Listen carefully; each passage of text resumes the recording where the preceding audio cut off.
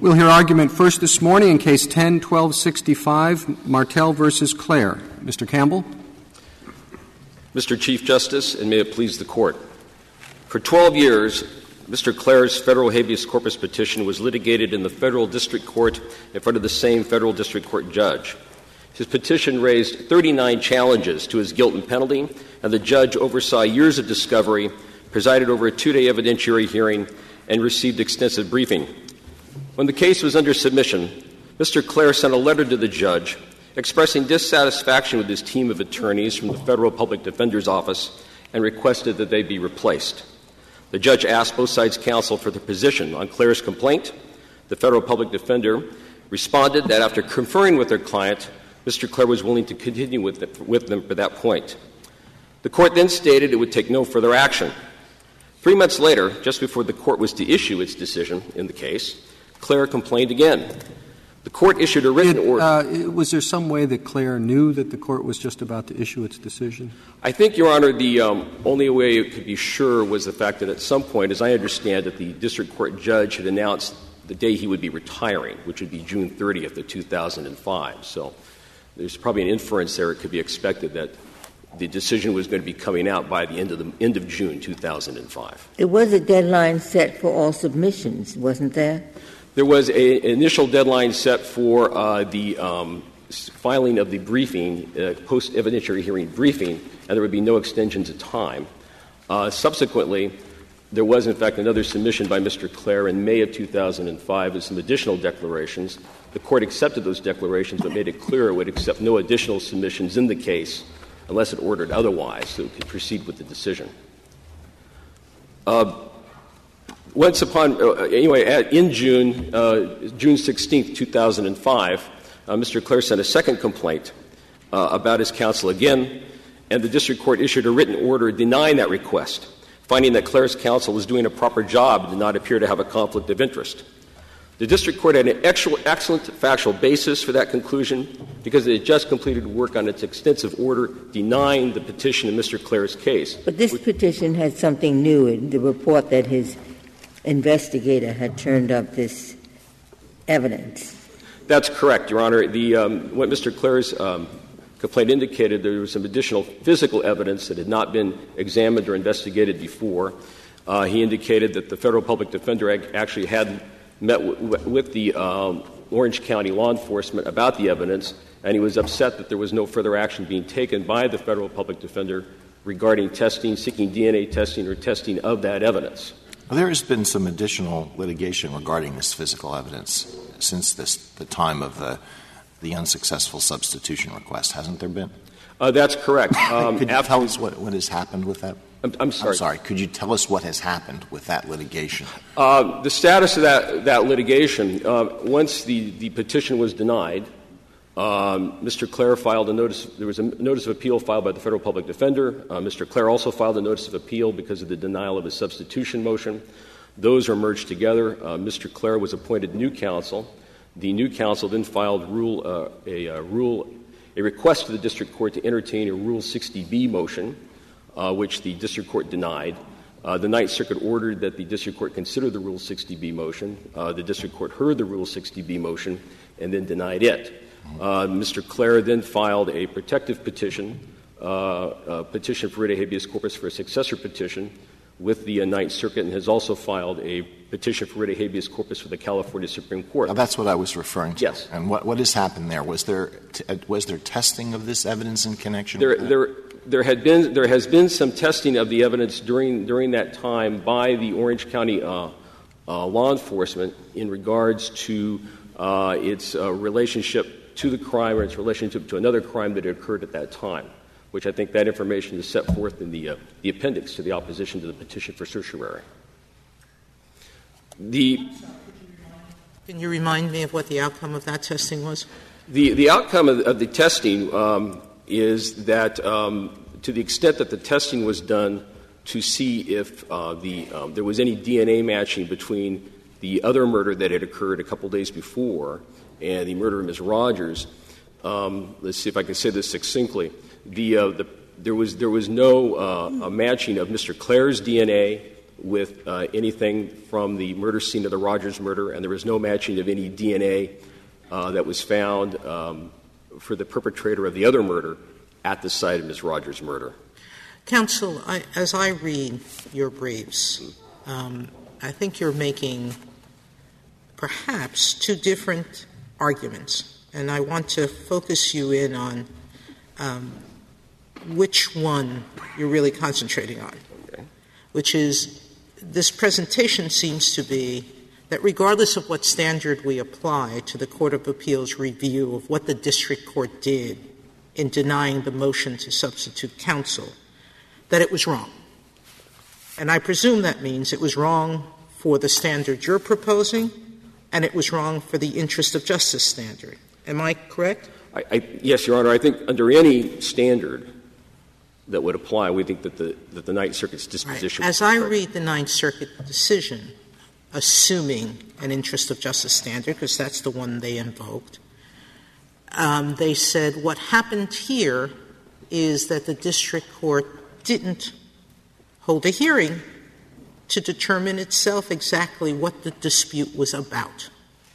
And so it was a process failure, basically, is what they're saying.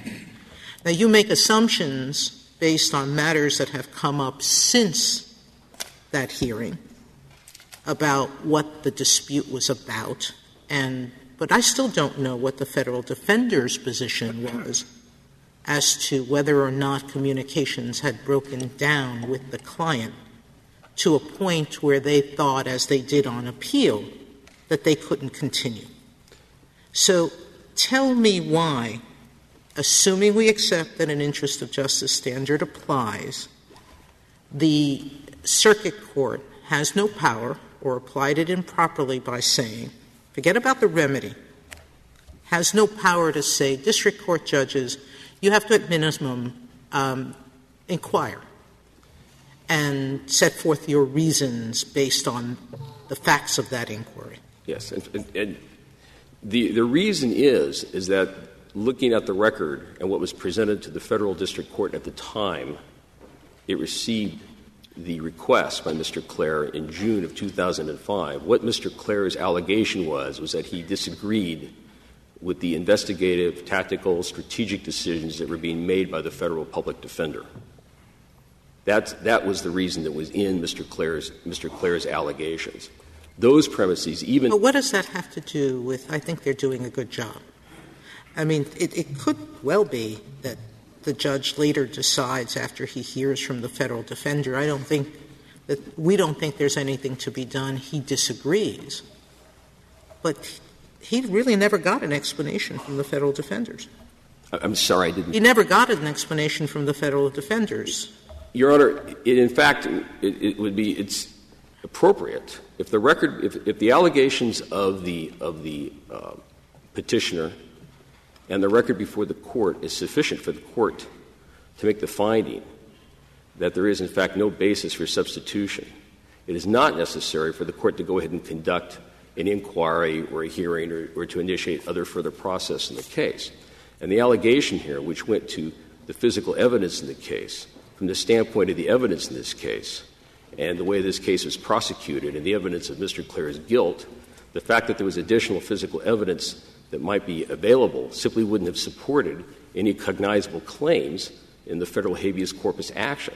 There was no need for any further investigation or inquiry on the part of the court based on what was presented to it at the time. What about a possible Brady claim? Is there a disagreement about whether this physical evidence could have been tested at the time and revealed anything at the time of the trial? There, I have to. I think I have to take what the Ninth Circuit says in its opinion about this case, which is what we have here is physical evidence that could be subject to forensic testing now that was not available in 1987. So the fact that there might be there might have been developments in forensic techniques since 1987 when Mr. Clair's trial occurred doesn't support any claim of trial error back in 1987. You can't show any prejudice from any failure back in 1987 because the testing wasn't available to do that they now want to do. What about an actual innocence claim?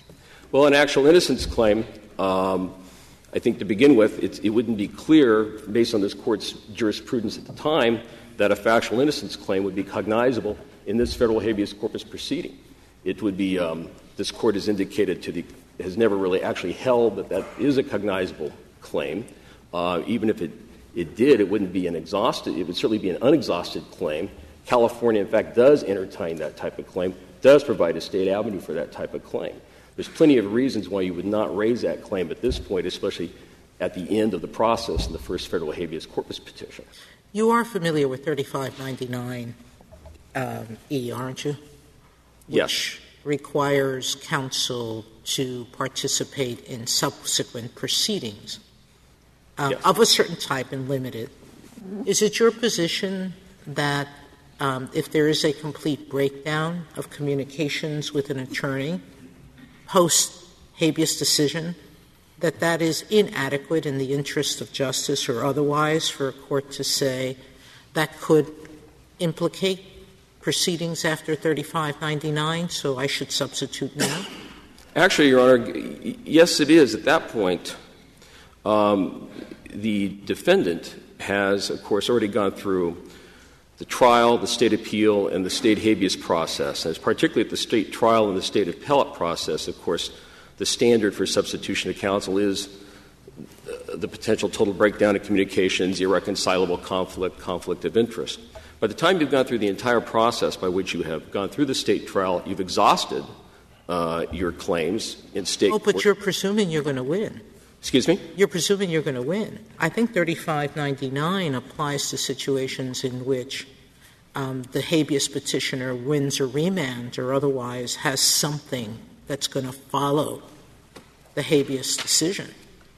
Well, Your Honor, the point is that by the time you have reached that juncture in which the claims have been raised and litigated multiple times in multiple forms, that the need for the type of communication and contact that occurs at the trial and state appellate level is not as essential or necessary.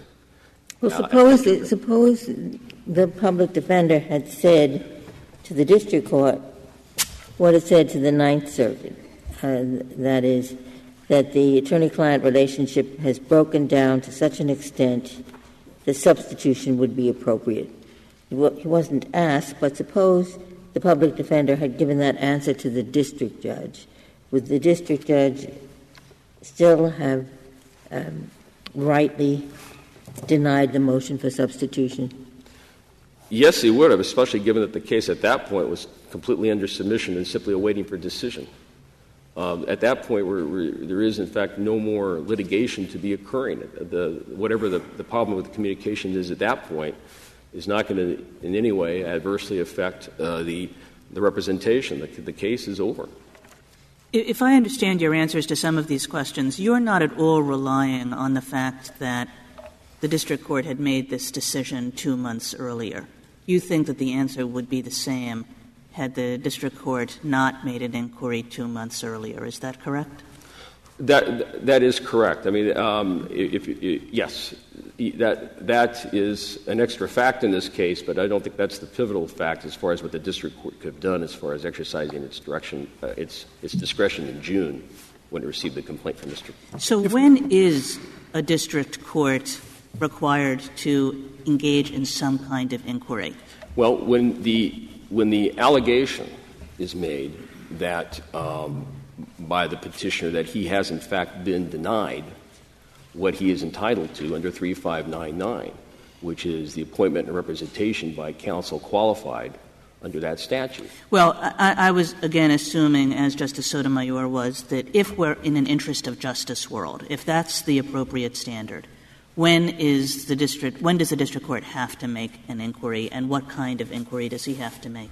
The inquiry would occur when an allegation was made that, for whatever reason, the counsel does not meet the qualifications that are expected to be met, the counsel has an adverse conflict of interest, or counsel has basically reached a point where he is no longer representing or acting as an advocate fully. I thought that test was an alternative to the interest of justice standard. I'm positing that the interest of justice standard applies, and you're giving me back those same three factors. Do you think that that's all the interest of justice standard is about? I think in the context of the federal habeas corpus action, that is, in fact, in which there's a statutory right to counsel, that is, in fact, where the interest of justice standard would be.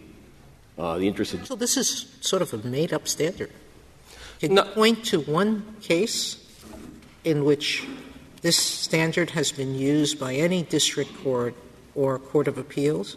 No, I cannot. But can you point to any inquiry by Congress in which such a test was discussed, considered in any way? No, I cannot. Where did you get it from? It's actually analogous to the way this Court over the years has divided up the jurisprudence regarding the Sixth Amendment right to counsel and the dividing line between claims of ineffective assistance to counsel and claims of denial of counsel. Well, so what you're suggesting is in non-capital cases which are less serious, you're going to have a higher bar or a right that the statute gives a judge without any limitation. The capital limitation is that the judge on its own motion or a motion by a defendant can substitute. No, we're not in the context of a non-capital habeas. There has never been any construction, certainly by this Court, of what interest of justice means in the context of substitution of counsel, of a statutory counsel, in the context of either capital or non-capital habeas. And whether it's so how about a standard that the courts are used to and one that has a basis in Congress's choice, like interest of justice? Well, actually, Your Honor, I think that we have, in fact, to the extent that we are analogizing to what this Court has long done as far as dividing questions of Sixth Amendment claims between ineffective assistance of counsel and denial of counsel, we are, in fact, submitting a concept that is actually very familiar to this Court and very similar to what this Court deals with in many Sixth Amendment claims. We're simply looking at it in the context now of the fact that you've been given or entitled a statutory entitlement to being represented by counsel. You are entitled to protect that right to the extent to vindicate that particular right, which is to be appointed that counsel. If you're denied that right, then you, in fact, have a legitimate reason to ask for new counsel to be appointed. The interest of justice standard doesn't have a fixed meaning, really, in any context. It doesn't have a fixed meaning. I mean, wouldn't you think, I suspect the answer is you do think, that if a district judge has a lot of power in many, many areas, and in one of those areas some district judge sometime could make a horrendous mistake that really wrecks a case. And in such a matter, the Court of Appeals, if it sees a really horrendous error, will probably have the authority to say you went beyond whatever standard applies. At least here. At least where it's okay, we agree on that one. So they use some words, effective, whatever the words are, interest of justice, just to reflect that fact. I mean, that's what I think happened. Then your complaint is he didn't abuse his stand. He didn't really abuse anything. He made a good decision, the district judge. Isn't that what that comes down to? That is certainly an aspect of the complaint, but to us what's very important. What's important here is that the premise of the Ninth Circuit's opinion is that it would be an acceptable motion for substitution for Mr. Clair to complain or allege disagreements with his counsel about. All right. So what's bothering you is the way they applied it. Well, and they applied it in circumstances that you think the district judge was actually his decision was fine. You don't have the power to set that aside because it's within the scope of any kind of standard you want to call it, including calling it interests of justice. Am I right in thinking that that's really your concern? Yes. Our concern, Your Honor, is that the premise of the Ninth Circuit's opinion goes to what the appropriate standard, what the appropriate level of complaint, whatever you want to call it. All right. So what you really want us to do is to look at the record of the case, go through it, and say here, whatever words you're going to use, the district court acted within his discretion in saying don't change the counsel. Is that what I'm supposed to do? I'm trying to get at what you want me to do. That is, yes. No, you don't want that. You don't want to say whatever words you use. No, I'm not. You want us to say the words to be used are the words that we use in deciding whether you have been accorded your constitutional right to counsel. Right? That's correct. I think the confusion here. I didn't mean literally whatever words you use. I'm trying to figure out what you want me to do. One is to go back and search all the cases that use some words for a standard, which, as you can tell, I'm reluctant to think that that's meaningful in this case. The other is to look at the record to see if he acted within what you'd normally think of as the district court's discretionary authority. I think the confusion here is caused by the fact that the Ninth Circuit opinion started out by borrowing the phrase interests of justice and inserting it into a section where it was not inserted and would appear to be a deliberate act of Congress to do that. And then it gave it a meaning which we think under any circumstances would be inappropriate in this context. I suppose you don't think that the standard of review is abuse of discretion, because if you do, then I suppose you're assuming that the district court has discretion whether to grant the motion or not, instead of being confined by a particular standard. Well, abuse of discretion, if the court is wrong as a matter of law, of course, it automatically — that is an abuse of discretion. And our feeling here about the Ninth Circuit's opinion is that the way it has defined what would be appropriate in terms of a motion for substitution and what would trigger an inquiry by the judge, as a matter of law, the Ninth Circuit was wrong in this case. Well, but abuse of discretion doesn't mean that the judge operates in a vacuum. If we issue an opinion and say, that the standard is an abuse of discretion, that doesn't tell people too much. Abuse of discretion based on what standards, what inquiries. And I'd like to know what your position is on that. Because it seems to me that at the end of the day, it's going to be something very close to interest of justice. Well, Your Honor, that's correct. And I suppose the substance, if we want to call it an interest of justice standard, the substance of it would be that it would not be appropriate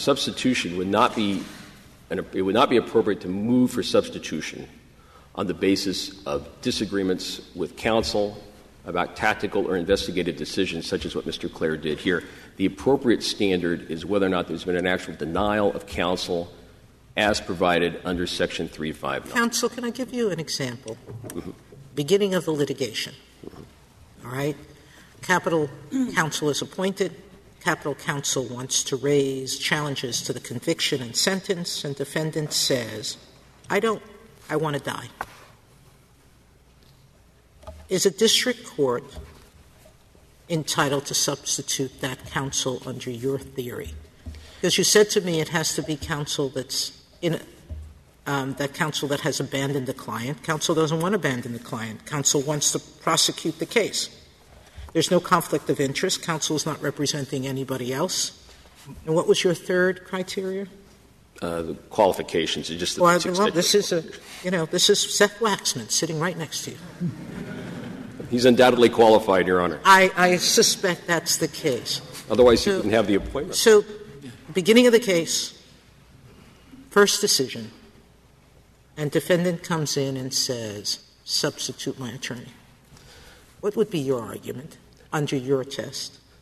There are several responses to that. At one level, the client always has always has basic decision-making authority over basic decisions, where not a petition should be filed or not filed, this type of thing. So a failure of an attorney to abide by that particular instruction would, in fact, be a failure to So there are some decisions that the client controls. There have always been some basic decisions a client makes in any case, but it's not. That's not abandonment. That's an error. That's a problem. But it's not abandonment under your definition. It is, in fact, the failure of the lawyer to truly act as an agent for the client at that point. Well, if I tell my attorney, follow these leads, that's a failure of an agent as well. It's actually, though, that is, in fact, normally always considered to be an area that's within the domain of the attorney. Those types of investigative, tactical decisions have always been the decisions that attorneys have normally made for their clients and not necessarily under the control of their clients. But let me talk about the volunteer situation as a practical matter. The volunteer situation is almost a whole separate category of litigation from the kind of litigation we're talking about. And what normally happens in those cases is counsel is not substituted. Usually, frequently, a second counsel is brought in to deal with representing the client on those particular issues, and the first counsel remains. So that's become almost a whole separate volunteer issue? What are you talking about? Volunteer issues when someone says, I do not want to pursue my remedies, I want to simply be executed. In the practice, we call that a volunteer. We call that a volunteer. Volunteering to be executed. That's the normal term of art. I know. Given my example, isn't it the case that under the interest of justice standard, there will be situations in which a substitution, like the one I just posited, would be right, that wouldn't be right under your standard? Your Honor, I think that actually our standard would cover what is appropriate for protecting the defendant's statutory right to counsel. And that are you suggesting that for non-capital defendants, Congress chose to give them more rather than less? No, not at all. I don't think non-capital or capital habeas petitioners have any greater right to the assistance of counsel. Have lesser rights. I think my guess. I don't think this Court's ever drawn a categorical difference between them in terms of what rights are available to them for purposes of representation by counsel. Isn't delay one of the factors that courts routinely look at under the interest of justice standard? Yes, and any motion for substitution, no matter what standard you use, which should be made promptly. So we go back to Justice Breyer's point that even under the interest of justice standard, you're claiming there was an error. Absolutely. Oh, yes. We would submit even under that standard it would be an error. Your Honor, unless there's any more questions. Thank you, counsel. Mr. Waxman. Mr. Chief Justice, and may it please the Court. The Court of Appeals held that it was an abuse of discretion to deny substitution without making any inquiry, even of counsel, into the specific situation alleged by Mr. Clair. The Court did not hold that Mr. Clair was entitled to substitute counsel. It did not hold that he was entitled to amend his petition. It did not hold that substitute counsel was even required or advised to seek leave to amend. So what if last week we get notice from Mr. Clair that he is dissatisfied with his Supreme Court counsel, that communication is broken down, that you plan to present particular arguments, and he doesn't want you to do that? Do we have an obligation to conduct an inquiry into his complaint? I think if you have any obligation whatsoever, and I want to make clear that there are these kinds of letters and requests for last-minute substitutions happen all the time, and in the mine run, there may not be any duty of independent inquiry. If you had one, it would simply be to do what the Court did in March, which is to inquire of the two counsel in the case, is there anything to this? No, he says, I've turned up new evidence, or I think this is a great argument, and my counsel has told me he is not going to raise it, and I want new counsel who will raise this argument. Well, we have to look at it and say, well, we have to figure out, is that a good argument? Is it better than the ones counsel are going to raise? Has communication broken down? No, of course not. In this situation, the Court had pending before it a first petition for habeas corpus that alleged both ineffective assistance of counsel at trial and specific Brady violations. And by the way, in answer to your first question, the district judge announced that he was retiring on June 27th, effective the 30th. I want to ask you about that. You mentioned that no fewer than 6 times in your brief. What is your point? That the judge altered his disposition of a legal matter before him for his personal convenience? No. Then what's the significance of the fact that he was going to retire? the significance of the fact that he hadn't announced that he was going to retire. The significance of the fact that he did retire is only, to my mind, an explanation for why he failed to conduct the minimal inquiry that he had previously. So you were saying he violated his judicial oath for his own personal convenience, that he failed to do something that you say he should have done because he was retiring. I'm not. The error would have been the same if he had stayed on the bench for another 10 years. So why do you say 6 times in your brief that the judge was retiring the next day or retired the next day? Because it goes to their complaints with the remedy in the case. That is, they're faulting that the remedy is not go back and ask this judge to decide whether substitution was appropriate. There's another judge. She's available. I have to say, it strikes me, frankly, as argument by innuendo that I think is very unjustified. Well, I apologize if it gave that impression. I don't mean any innuendo in the case. Our proposition is simply this. Prior to adjudicating the claims of ineffective assistance of counsel and Brady, when the court receives a letter that says, Your Honor, I'm sorry for writing a second time.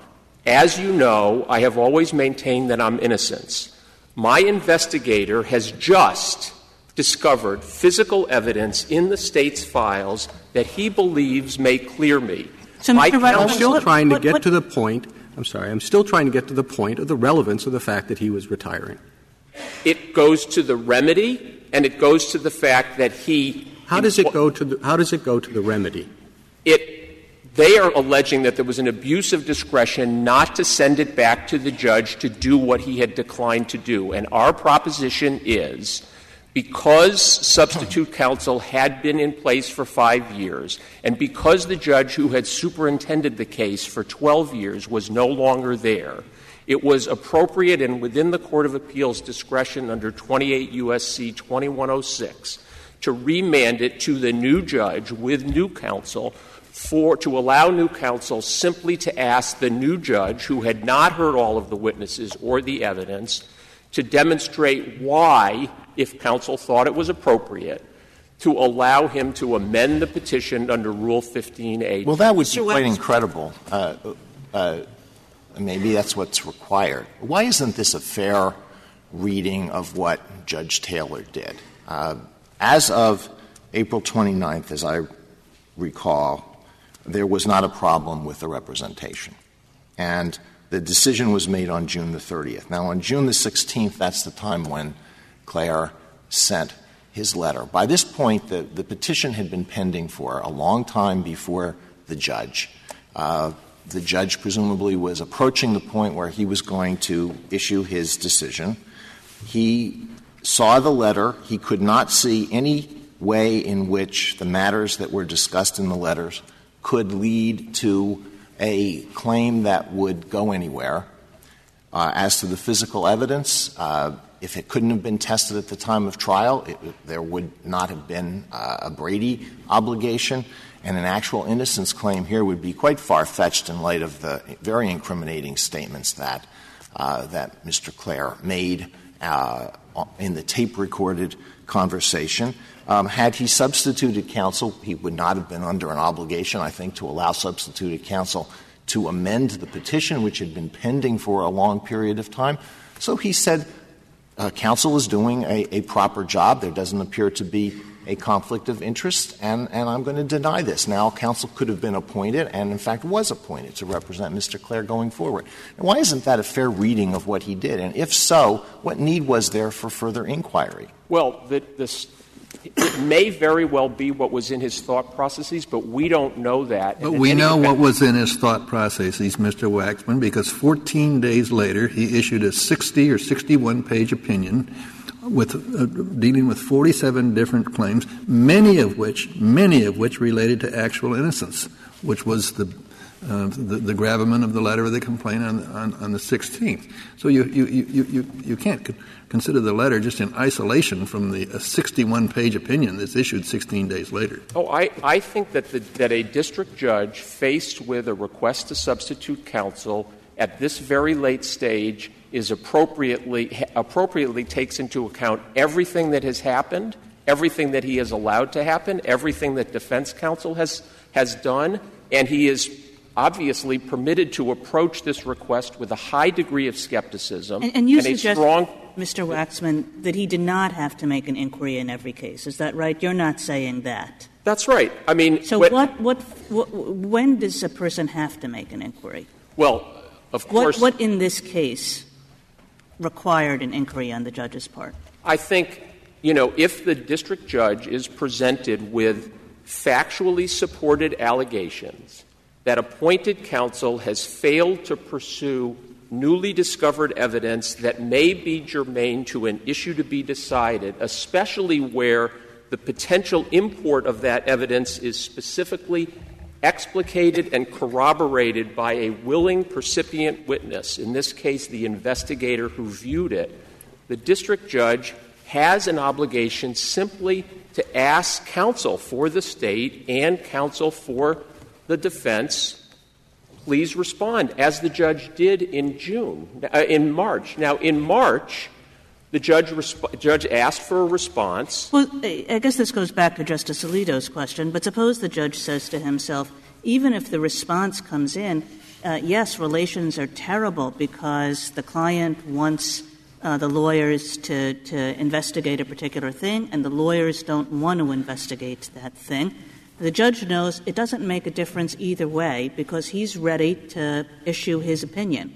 And further investigation of this evidence is not going to change his mind as to any material issue. Why should the judge not reject the motion? Well, because the judge could not know that based on the allegations in the Ford letter and the Clair letter. It is not the case, going to Justice Alito's point from my question to my friend, that what was represented in that letter, the new physical evidence, related only to DNA testing. There was a specific allegation that there were fingerprints located at the scene of the crime that previously had been represented to the trial court and to defense counsel either to be unusable or on materials that had gone through the U.S. mail so that the probative value would be limited, and both of those things were untrue. And Mr. Ford said to the judge, I'm prepared to explain to you exactly what those prints are, and they have not been tested against anyone, including the other people who were suspected of the identical type murder the night before in the same area, or other potential suspects in this case, like Mr. Henriksen. The Ninth Circuit, I think I see what they were trying to get at.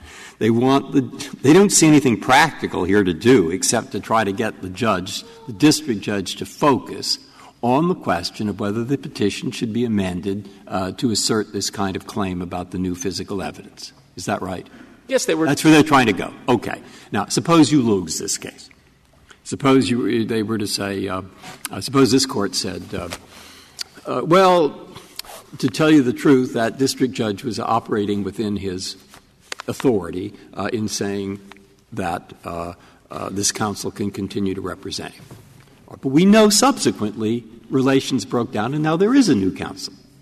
All right? Can't the new counsel go back to the district court and say, Judge, we'd like to amend the petition so that you will consider, whether it should be amended to include this physical evidence claim? Couldn't he do that? He can't ask to amend a petition in a case in which there's a final judgment. He could file a Rule 60B motion, which he did in this case, and face the very.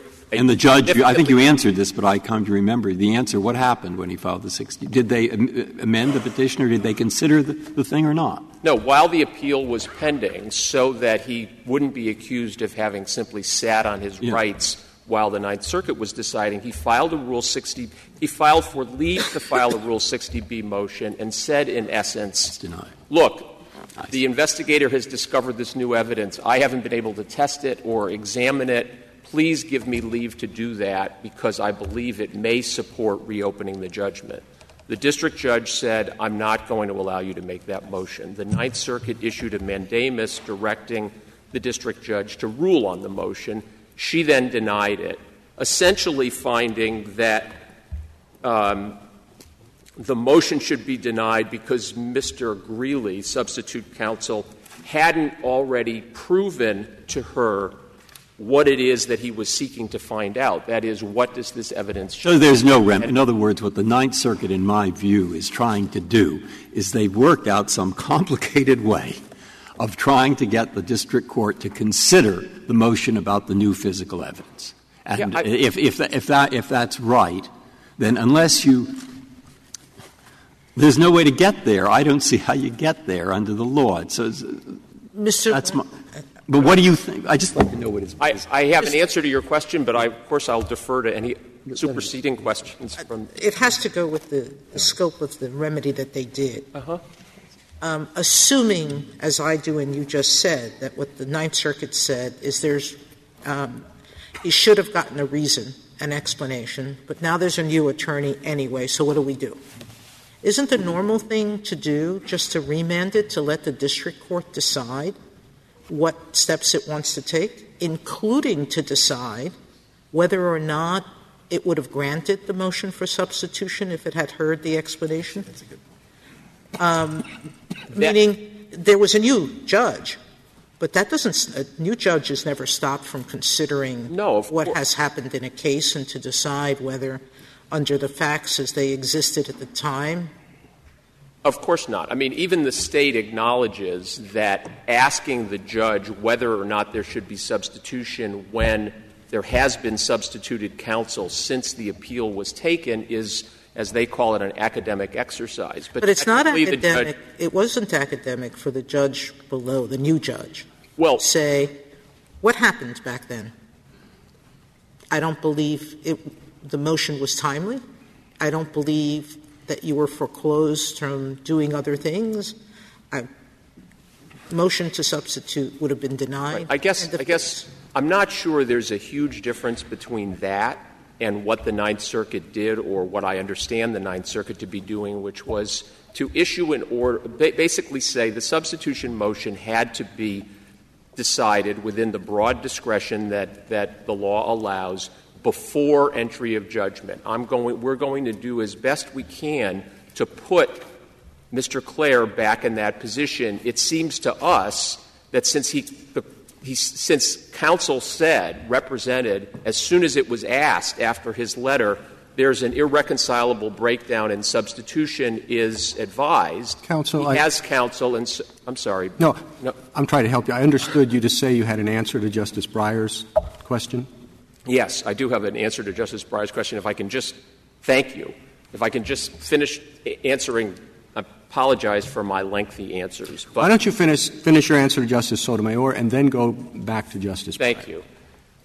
In essence, what's happened, what I understand the Court of Appeals to have decided is to say, look, because we have had substitute counsel for 5 years and the FPD has said it couldn't continue, we're allowing this to go back and let substitute counsel convince the judge, if it can, if it chooses to, whether or not to exercise its considerable discretion in allowing leave to amend the petition before judgment. The judge may very well say no, and the case is then back before us, but it might say yes. In other words, to do what in essence is the prejudice or materiality inquiry that Judge Taylor would have engaged in if he found that there was a breakdown. I mean, if there's a breakdown and the judge says the only new evidence is that the moon was in the fifth house and that doesn't depend on anything, I'm denying, or it was a new moon, I'm denying this. Justice Breyer, I agree with you that the Ninth Circuit was struggling to figure out a way to most efficiently resolve the multiple appeals that were pending in front of it. And they understood from the Rule 60B appeal that was also pending and from the appeal on the denial of substitution that there was this newly discovered evidence in the State's files, that the investigator who looked at it thought that it was really important, and they had no record about what it was or whether it should have been considered. Now, they could have said, well, we're going to direct the Rule 60B judge to grant leave to examine the physical evidence and analyze it. And it was an abuse of discretion of the Rule 60B judge not to allow Mr. Clair at least to make some showing. But the more straightforward way would have been to say, you didn't inquire of counsel. Counsel may have had a very good reason for not pursuing this, but in the face of a specific allegation by a willing percipient witness that there is highly material evidence in the state's files and the public defender is refusing to do anything about it, all we think the Ninth Circuit was holding it was an abuse of discretion not to ask. I'm sorry. This is a case that's been going on for, 12 years in the district court? Yes. And I thought that the basic disagreement between the client and counsel was that counsel said our best shot is going to be to keep you alive. So we want to do everything we can to change the death sentence. And we don't want to detract from that by making a claim of actual innocence when there'd be very slim basis for that. So that's the judgment, and it's a strategic judgment that counsel made. Our best shot to keep this man alive is to concentrate on the penalty phase. Justice Ginsburg, if the judge had inquired of counsel and counsel had given that reason, that would be something that the court could evaluate in deciding whether the balancing test that is required by the interest of justice standard satisfied his inquiry. But we don't have any — I doubt very much that is what counsel would have said. Counsel, if the interest of justice, does that include the available resources of the federal public defender? I mean, those offices are notoriously understaffed. And here you have a situation where one lawyer has been representing the individual for an awful long time, and the defendant says, I want a new lawyer. It's obviously going to take a new lawyer away from their work and put them in the position of having to get up to speed in a new case. And I just wonder if that's part of this. I won't call interest of justice a standard. It's an aspiration. But does that go into the calculus? I would think that not only that goes into the calculus, but all of the, I would say, well-articulated doctrines that Congress and this Court have applied, essentially establishing presumptions against reopening long litigated matters, whether all of those things go into the interest of justice balancing. There's no doubt about it. Is the person in a different position with the new counsel than he would have been with the old concerning the standards about reopening things? In other words, do we say, well, what would the old counsel have been able to do with respect to reopening? And say, well, that's all the new counsel can do. In other words, new counsel doesn't allow you to circumvent the various restrictions you just talked about. Of course not. The only point is what Clair was basically saying is my investigator has just found evidence that he believes is highly exculpatory, physical evidence in the state's files that was previously represented not to exist. My counsel is refusing to do anything about it. Please give me somebody, whether it's have my counsel do it or some new counsel, to present this to the judge just so the judge can decide, and I'm evaluating the Brady and the ineffective assistance claim, and if this is as represented, it could be highly material. And one of the things I think the district court would do in that situation with the same counsel is say, look, this was a tactical, strategic decision of the lawyer. You don't get to reopen something because of that.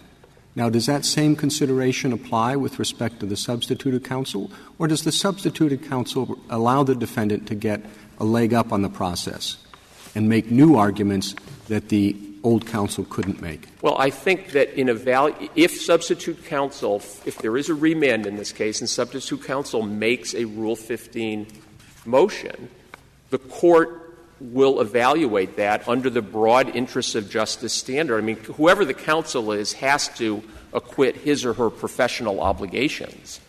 It may very well have been, Mr. Chief Justice, that if Judge Taylor had said, look, please, write to me in 3 days, or let's have a status conference and explain to me what's going on. I understand you went to see this evidence. Why aren't you? Is it true that you're not pursuing it? And if so, why not? That would have completely acquitted the judge's responsibility. Mr. Waxman, the State contends that the interest of justice standard is not the right one. Why do you contend that it is? It doesn't appear in 3599, even though it did appear in the previous provision that used to cover these cases, which is 3006AC. You want to carry it over from 3006AC to 3599. That seems to me a little strange when they seemingly intentionally omitted it. Well, I don't think it's strange, Justice Scalia, and let me explain at least my own reaction to this. 3599, the mandatory appointment requirement, was cleaved from what is now 3006, the discretionary appointment, where Congress said in the Controlled Substances Act, look, in death cases at trial and in habeas, we don't want to leave it to the court's, to the magistrate's discretion whether or not to appoint. We are appointing. And when it did so, I mean, it is, in essence, a progeny. I mean, it is a cleaving of what was a discretionary obligation. Congress had no need in 3599 to reiterate the language in 3006AC, which itself is not limited to appointments under 3006AC. I'm reading from page 95 of the petition appendix. The statute says, I'm sorry, it's page 93. The interest of justice standard says this, and it's the last sentence on page 93A. The United States magistrate judge or the court may, in the interest of justice, substitute one appointed counsel for another at any stage of the proceedings. It doesn't say counsel appointed under the discretionary authority of 3006.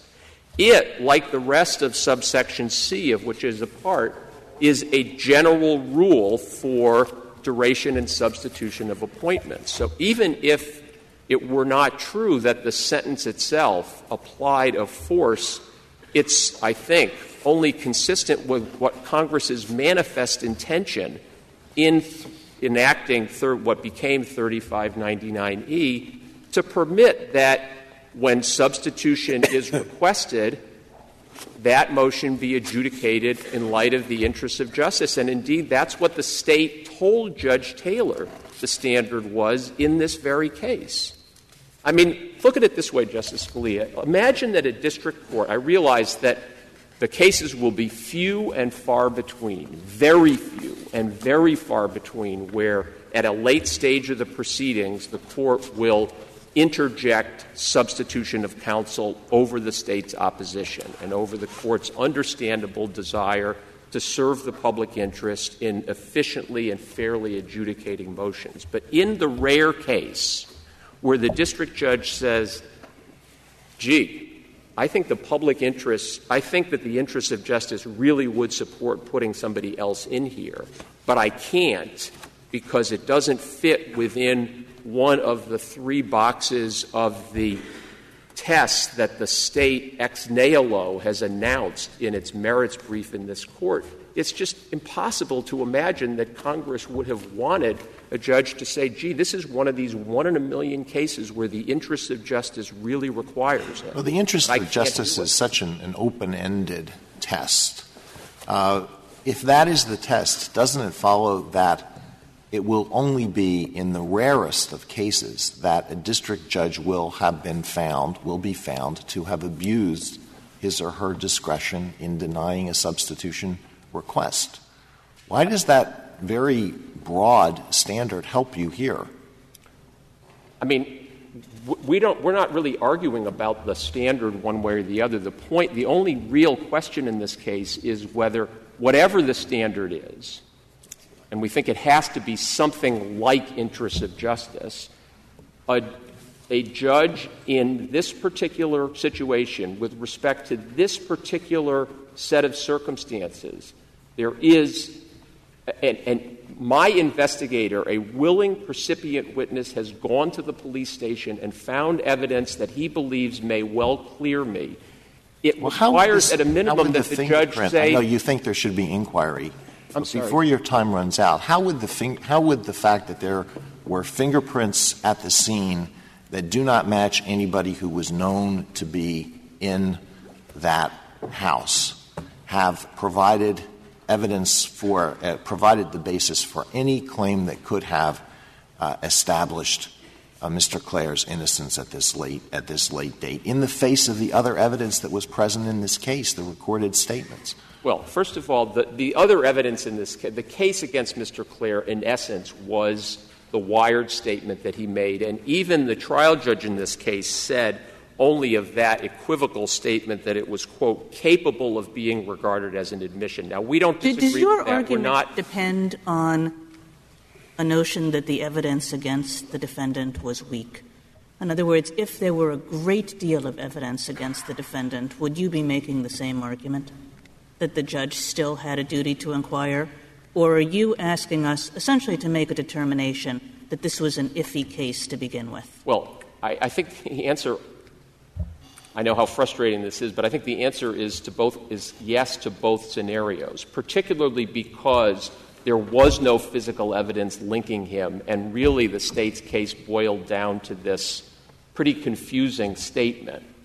It was particularly salient to say, wait a minute, I mean, the district judge had no idea that there was any dispute about physical evidence or any physical evidence was in the State's files that hadn't been disclosed. Well, suppose defense counsel had introduced at trial fingerprint evidence showing that 10 people were present at some point in that house, and they weren't people who lived there.